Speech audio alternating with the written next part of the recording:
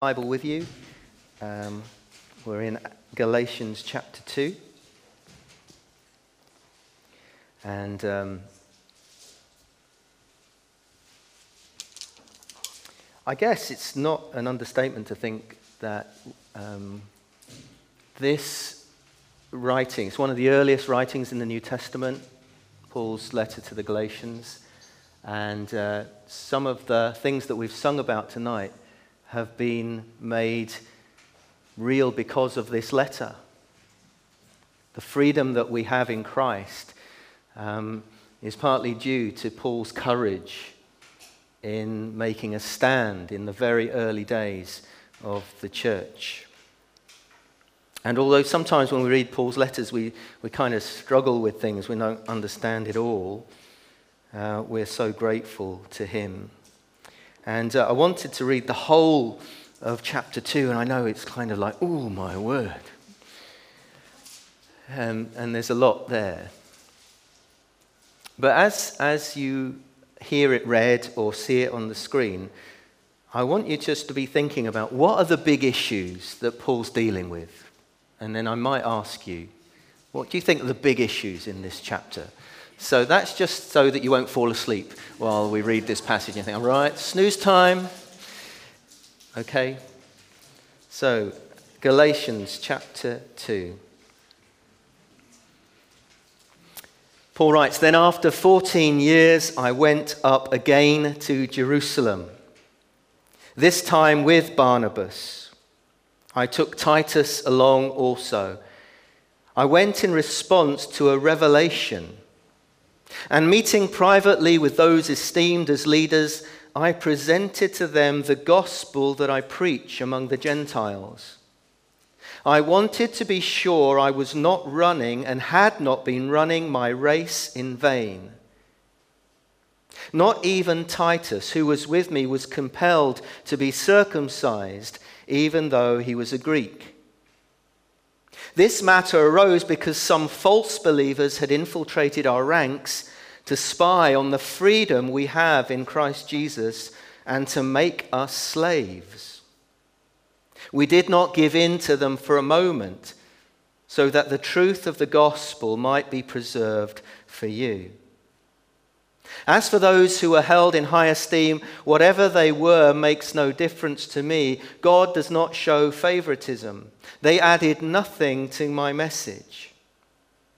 On the contrary, they recognized that I had been entrusted with the task of preaching the gospel to the uncircumcised, just as Peter had been to the circumcised. For God, who was at work in Peter as an apostle to the circumcised, was also at work in me as an apostle to the Gentiles. James, Cephas, that's Peter, and John, those esteemed as pillars, gave me and Barnabas the right hand of fellowship when they recognized the grace given me. They agreed that we should go to the Gentiles, and they to the circumcised. All they asked is that we should continue to remember the poor, the very thing I had been eager to do all along." And then there's a gap of time. And another encounter happens between Paul and Peter. When Peter, or Cephas, came to Antioch, I opposed him to his face, because he stood condemned. For before certain men came from James, he used to eat with the Gentiles, but when they arrived, he began to withdraw back and separate himself from the Gentiles because he was afraid of those who belonged to the circumcision group. The other Jews joined him in this hypocrisy, so that by their hypocrisy even Barnabas was led astray. And when I saw that they were not acting in line with the truth of the gospel, I said to Cephas in front of them all, "You are a Jew, yet you live like a Gentile and not like a Jew. How is it then that you force Gentiles to follow Jewish customs? We who are Jews by birth and not sinful Gentiles know that a person is not justified by the works of the law, but by faith in Jesus Christ. So we too have put our faith in Christ Jesus, that we may be justified by faith in Christ and not by the works of the law. Because by the works of the law no one will be justified. But if in seeking to be justified in Christ, we Jews find ourselves also among the sinners, doesn't that mean that Christ promotes sin? Absolutely not. If I rebuild what I destroyed, then I really would be a lawbreaker. For through the law I died to the law, so that I might live for God. I have been crucified with Christ, and I no longer live, but Christ lives in me. The life I now live in the body, I live by faith in the Son of God who loved me and gave himself for me. I do not set aside the grace of God, for if righteousness could be gained through the law, Christ died for nothing.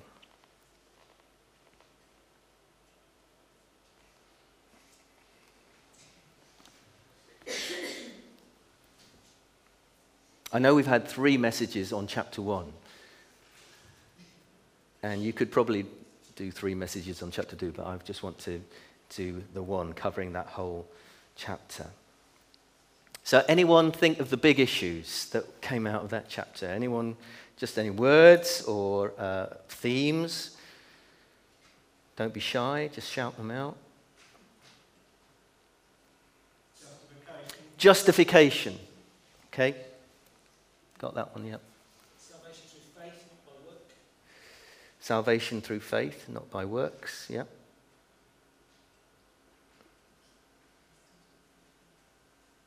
Christ has superseded the law. Ooh, Christ has superseded the law.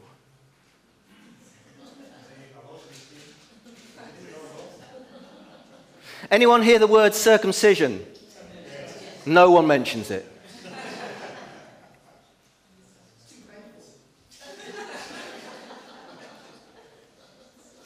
The law and the gospel we've had. Okay, great. These are some of the principles here. The bane of Paul's life were his opponents. Wherever he seemed to go, Paul had opponents. Within the Jewish context, he was hated because he was one of them and he's turned sides. He's become a follower of Jesus and they hate him. Among the pagans, they can't get Paul at all and they try and discredit him wherever he goes. Because he's preaching that you can only be saved by Jesus Christ and nothing else and no one else. And all their pagan idols and religious practices are worthless. And he's also hated by a group of Christians. And they're known as Judaizers. And these are the ones who are stirring up trouble for him, and he responds to in this letter, because they are Jews who have become followers of Jesus, who are saying, well, Jesus was a Jew. If you want to follow Jesus, you need to become a Jew to follow Jesus. And if you have to become a Jew to follow Jesus, there are certain things you need to do. You need to obey the law. And there are loads of them. And there are some practical things that mark us out as Jews. And one of them is circumcision. It was given to Abraham. It's our identity. So if you want to be a true follower of Jesus, don't listen to Paul. You need to become a Jew first. And Paul says, no. And I'm so grateful.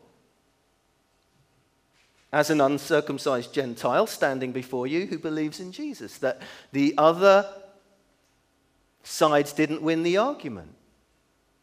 We would not be here.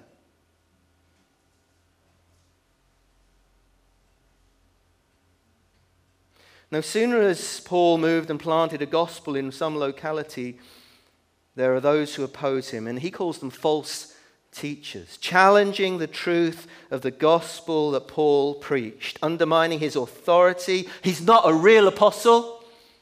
He didn't travel around with Jesus. He wasn't there. Who does he think he is? And they try and discredit his message. So for Paul, when he writes the letter to the Galatians, probably the earliest Christian writings that we have, he is staking something in the ground and saying, no, this is so important. I cannot let this not go unchallenged. For Paul, it's the truth of the gospel that is at stake, the very principle of grace. That salvation is not earned, but received as a gift. That there's nothing that we can actually contribute to our own salvation. Christ has done it all, the value of his death. So in this passage, as he writes to the Galatians who had been led astray, he tries to put things right again. He describes his visit to Jerusalem. This is another visit. He made one after 3 years. You know, in Arabia, when he went to Damascus, he escaped from Damascus, he went to Jerusalem. But now he's back again later, probably about 14 years later. And it's interesting that he says he goes in response to a revelation. He didn't go because he was summoned by the apostles in Jerusalem. Paul, get Paul down here. What's he doing? He wasn't commanded to go. He says he responded to a revelation. What he's saying there, he believes God told him to go to Jerusalem. It was a revelation, a nudge from God. And as he goes to Jerusalem, he presents to the leaders in Jerusalem the gospel he preached to the Gentiles.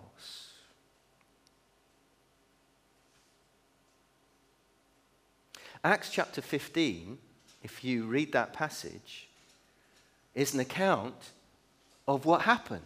It's written later on by Luke. Shall we read it? Alan, can we have that on the screen? Acts chapter 15. Obviously written by Luke. Certain people came down from Judea to Antioch and were teaching the believers, unless you're circumcised according to the custom taught by Moses, you cannot be saved. This brought Paul and Barnabas into sharp dispute and debate with them. So Paul and Barnabas were appointed, along with some others, believers, to go to Jerusalem to see the apostles and elders about this question. The church sent them on their way. As they traveled through Phoenicia and Samaria, they told how the Gentiles had been converted. This news made all the believers very glad. When they came to Jerusalem, they were welcomed by the church and the apostles and the elders, to whom they reported everything God had done through them.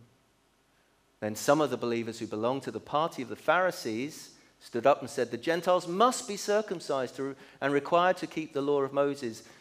And the apostles and elders met to consider this question. After much discussion, Peter got up and addressed them. Brothers, you know that some time ago God made a choice among you that the Gentiles should hear from my lips the message of the gospel and believe. God, who knows the heart, showed that he accepted them by giving the Holy Spirit to them, just as he did to us. He did not discriminate between us and them, for he purified their hearts by faith. Now then, why do you try to test God by putting on the necks of Gentiles a yoke that neither we nor our ancestors have been able to bear? No, we believe it is through the grace of our Lord Jesus Christ that we are saved, just as they are. Luke writes that bit later on. Galatians is much earlier than that. When Paul writes, he says he goes to Jerusalem from a nudge from God. Gives that impression in Acts that actually there was a dispute and they were sent. But here he says it was God's Holy Spirit nudged him to go. And he says, I wanted to be sure I was not running my race in vain. Did you hear that as we read it? That phrase. That will appear again and again in Paul's writings, that metaphor of running the race. Here it is for the very first time. I wanted to make sure I was not running my race in vain. I personally am convinced that Paul would have never have changed what he was doing, even if the disciples in Jerusalem had said, don't do that. The presenting issue is circumcision, but for Paul, it goes obviously deeper than just that outward show. Does the church have two gospels? This is the very truth of the gospel at stake, says Paul. It's about our freedom in Christ. He says that false believers had infiltrated us to spy on the freedom we have in Christ Jesus. The freedom is this: salvation, being saved, forgiven, accepted by God, is by faith alone in the work of Jesus Christ. Not Christ plus something else, but by faith alone in the finished work of Christ. These Judaizers, this group of Jewish Christians, were saying that Christians, Gentiles who had become believers in Jesus, needed to obey the law, which meant needed to be circumcised. It's a question of identity. It hadn't been an issue in the early church, obviously, because in the very early church they were all Jews. It wasn't an issue. Are you circumcised? Yeah, of course I'm circumcised. I'm a Jew. So when the gospel started spreading out to the Gentile world, that it became a really big issue. And Paul treats it as a red line. He can't let this go by. For Paul, our identity is not in an outward sign. Our identity is not in anything else other than Jesus Christ. That's our identity. But for these legalists, it was an outward in righteousness. For Paul, it's an inside out righteousness. It begins with being healed by God, all our sins forgiven, and we love him as a result of all that he's done for us. We don't seek to impress him by our goodness. We seek to love him as a response to his love for us. We're saved because of what Jesus did. Full stop. Jesus, who was perfect and offered his perfect life as a sacrifice for our imperfect life. When he died on the cross, he dies for us.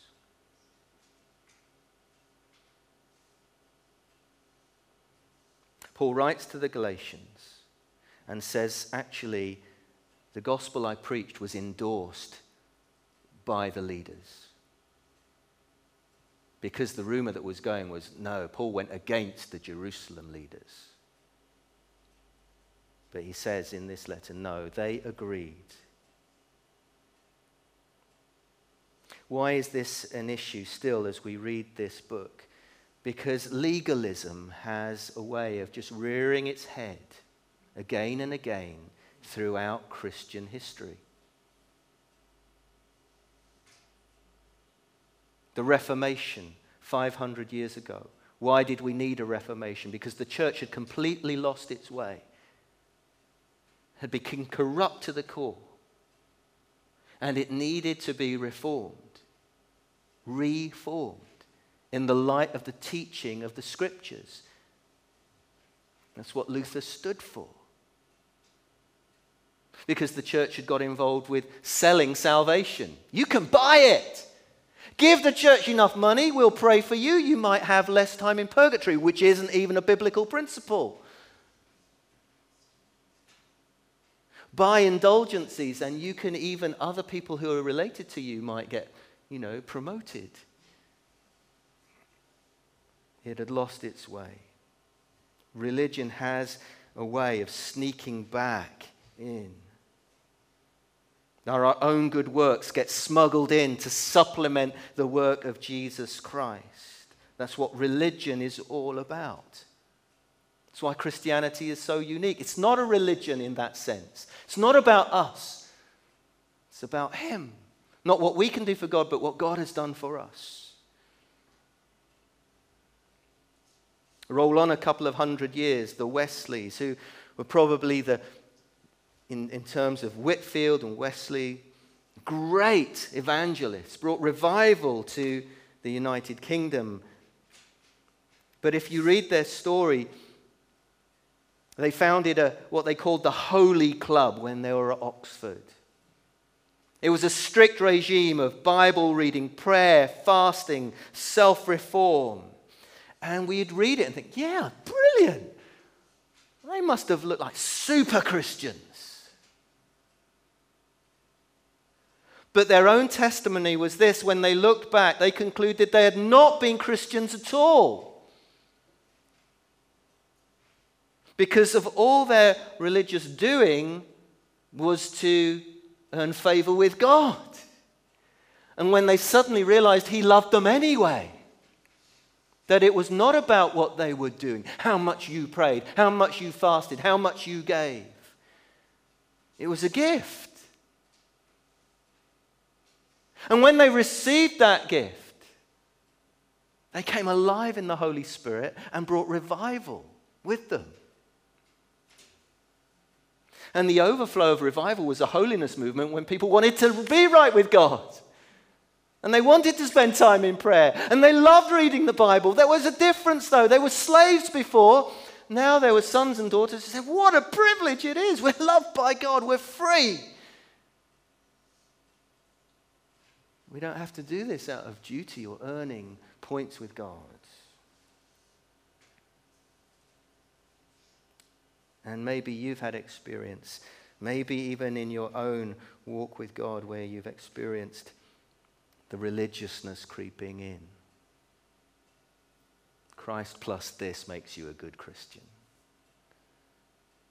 No, it's Christ is everything. That's your identity. Nothing else. Not an outward in righteousness, but an inside out righteousness. The overflow of that being thanksgiving in faithfulness to God. Scene changes. We're still in chapter 2, but the scene changes as Paul describes another encounter with Peter. Now we're up in Antioch, 300 miles away from Jerusalem and the center of the Gentile mission. It's where people who follow Jesus were first called Christians. It was a nickname given to people who followed Jesus. Little Messiahs, it means, or little Christs, or Christ's people. And what happens in this situation, and Paul writes about it, he clashes with Peter again. When Peter came to Antioch, I opposed him to his face. And you're going, what? These are the two big apostles in the early church. Paul opposes Peter to his face. Doesn't say, Peter, can I have a word privately? I need to have a quick word with you. Up front, poses him to his face. Why? Because Peter had come up to Antioch with others. And at first, everything had been okay. He'd been eating with the Gentiles, fellowshipping with the Gentiles. And then a group comes up from Jerusalem, maybe sent by James, but we don't think they were in James's name because of what we read in Luke, in Acts. But they were these Judaizers. And they were a powerful lobby, pressure group. And Peter is afraid of them. Peter, the apostle, afraid of them? Why?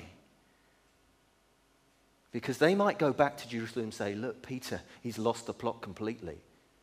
He's abandoned everything that we've stood for. He's eating with Gentiles. He's mixing with Gentiles. He's not keeping the law anymore. And he is afraid of them. And so he stops, he withdraws, he stops having fellowship with Gentile believers. And not only him, Paul says, even Barnabas, his mate Barnabas, has stepped back as well.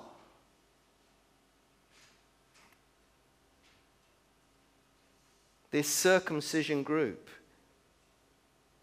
had an influence. And Paul says, I cannot let this go. This has to be confronted. And he confronts Peter to his face and accuses him of hypocrisy. Gosh.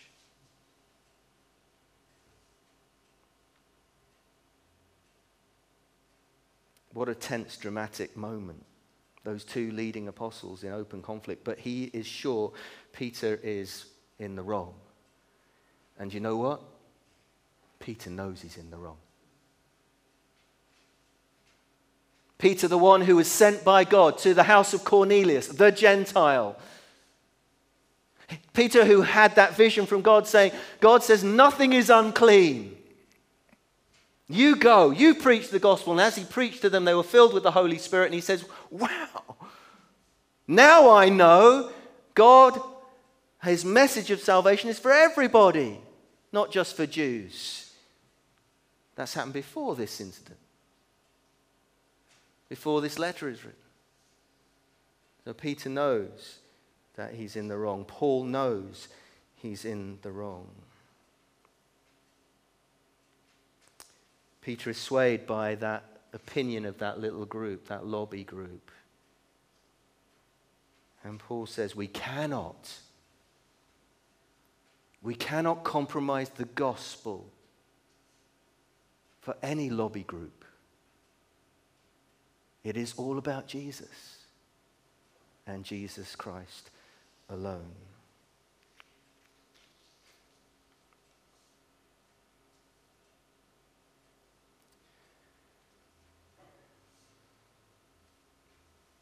Peter is fearless in so many ways. Yet if you see Peter's life, there are moments of fear that get hold of him. Peter walks on water. How many of you have walked on water? Peter walked on water.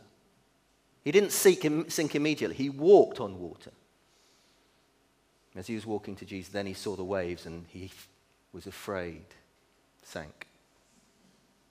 Peter was so courageous that when Jesus was arrested, he followed him to the very court of Caiaphas' house, to that place where the servants were gathered and the fire was there. He was so brave. He followed Jesus. But then when a servant girl says, you're one of Jesus' followers, aren't you? You're a Galilean. You've got a northern accent. I can tell. He said, I don't even know him.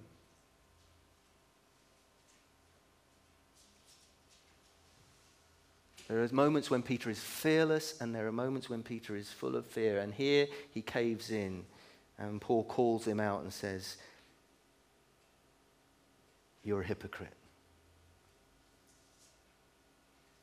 See the gentle way that Paul deals with things, you know. His pastoral heart comes out for Peter.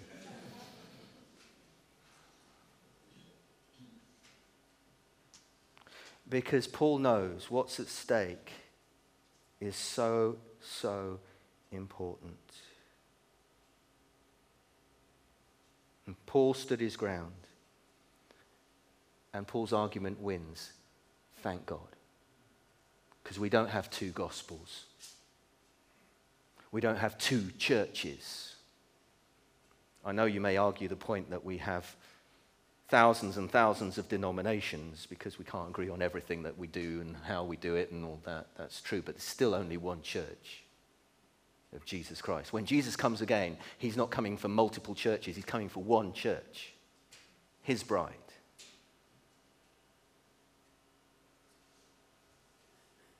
One gospel, one church, one faith.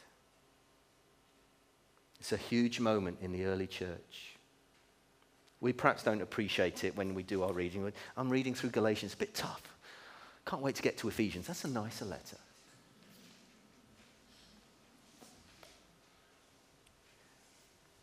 This marks a crucial moment in the history of the church.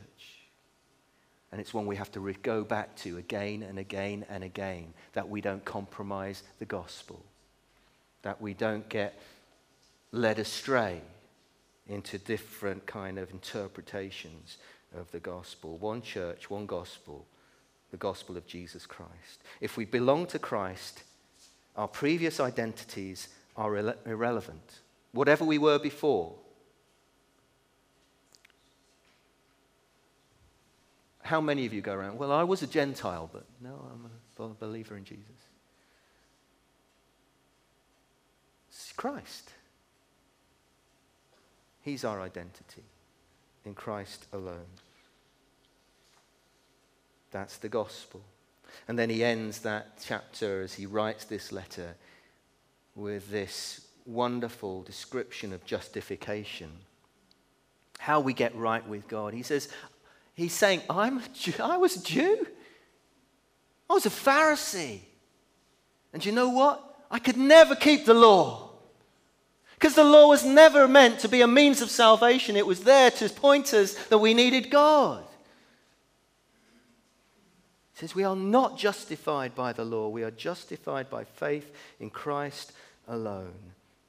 Our salvation is not earned, not worked for, but received as a gift.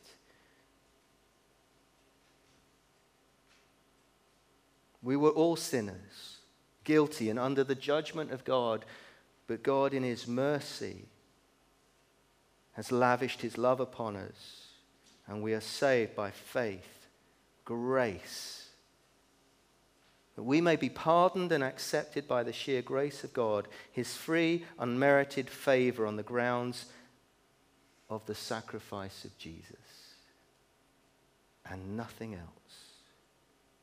Any deviation from this, adding to it, is not the gospel, says Paul. The word justified is the opposite of the word condemned. We are justified by faith in Christ. It means we are not condemned. We are accepted in Christ, justified by faith alone. It's a lesson the church needs to keep relearning and relearning and relearning. Hope that answered some of the questions that were raised in your mind as we read this passage. Let's just pray together. I'm going to invite Tim and the band to come back.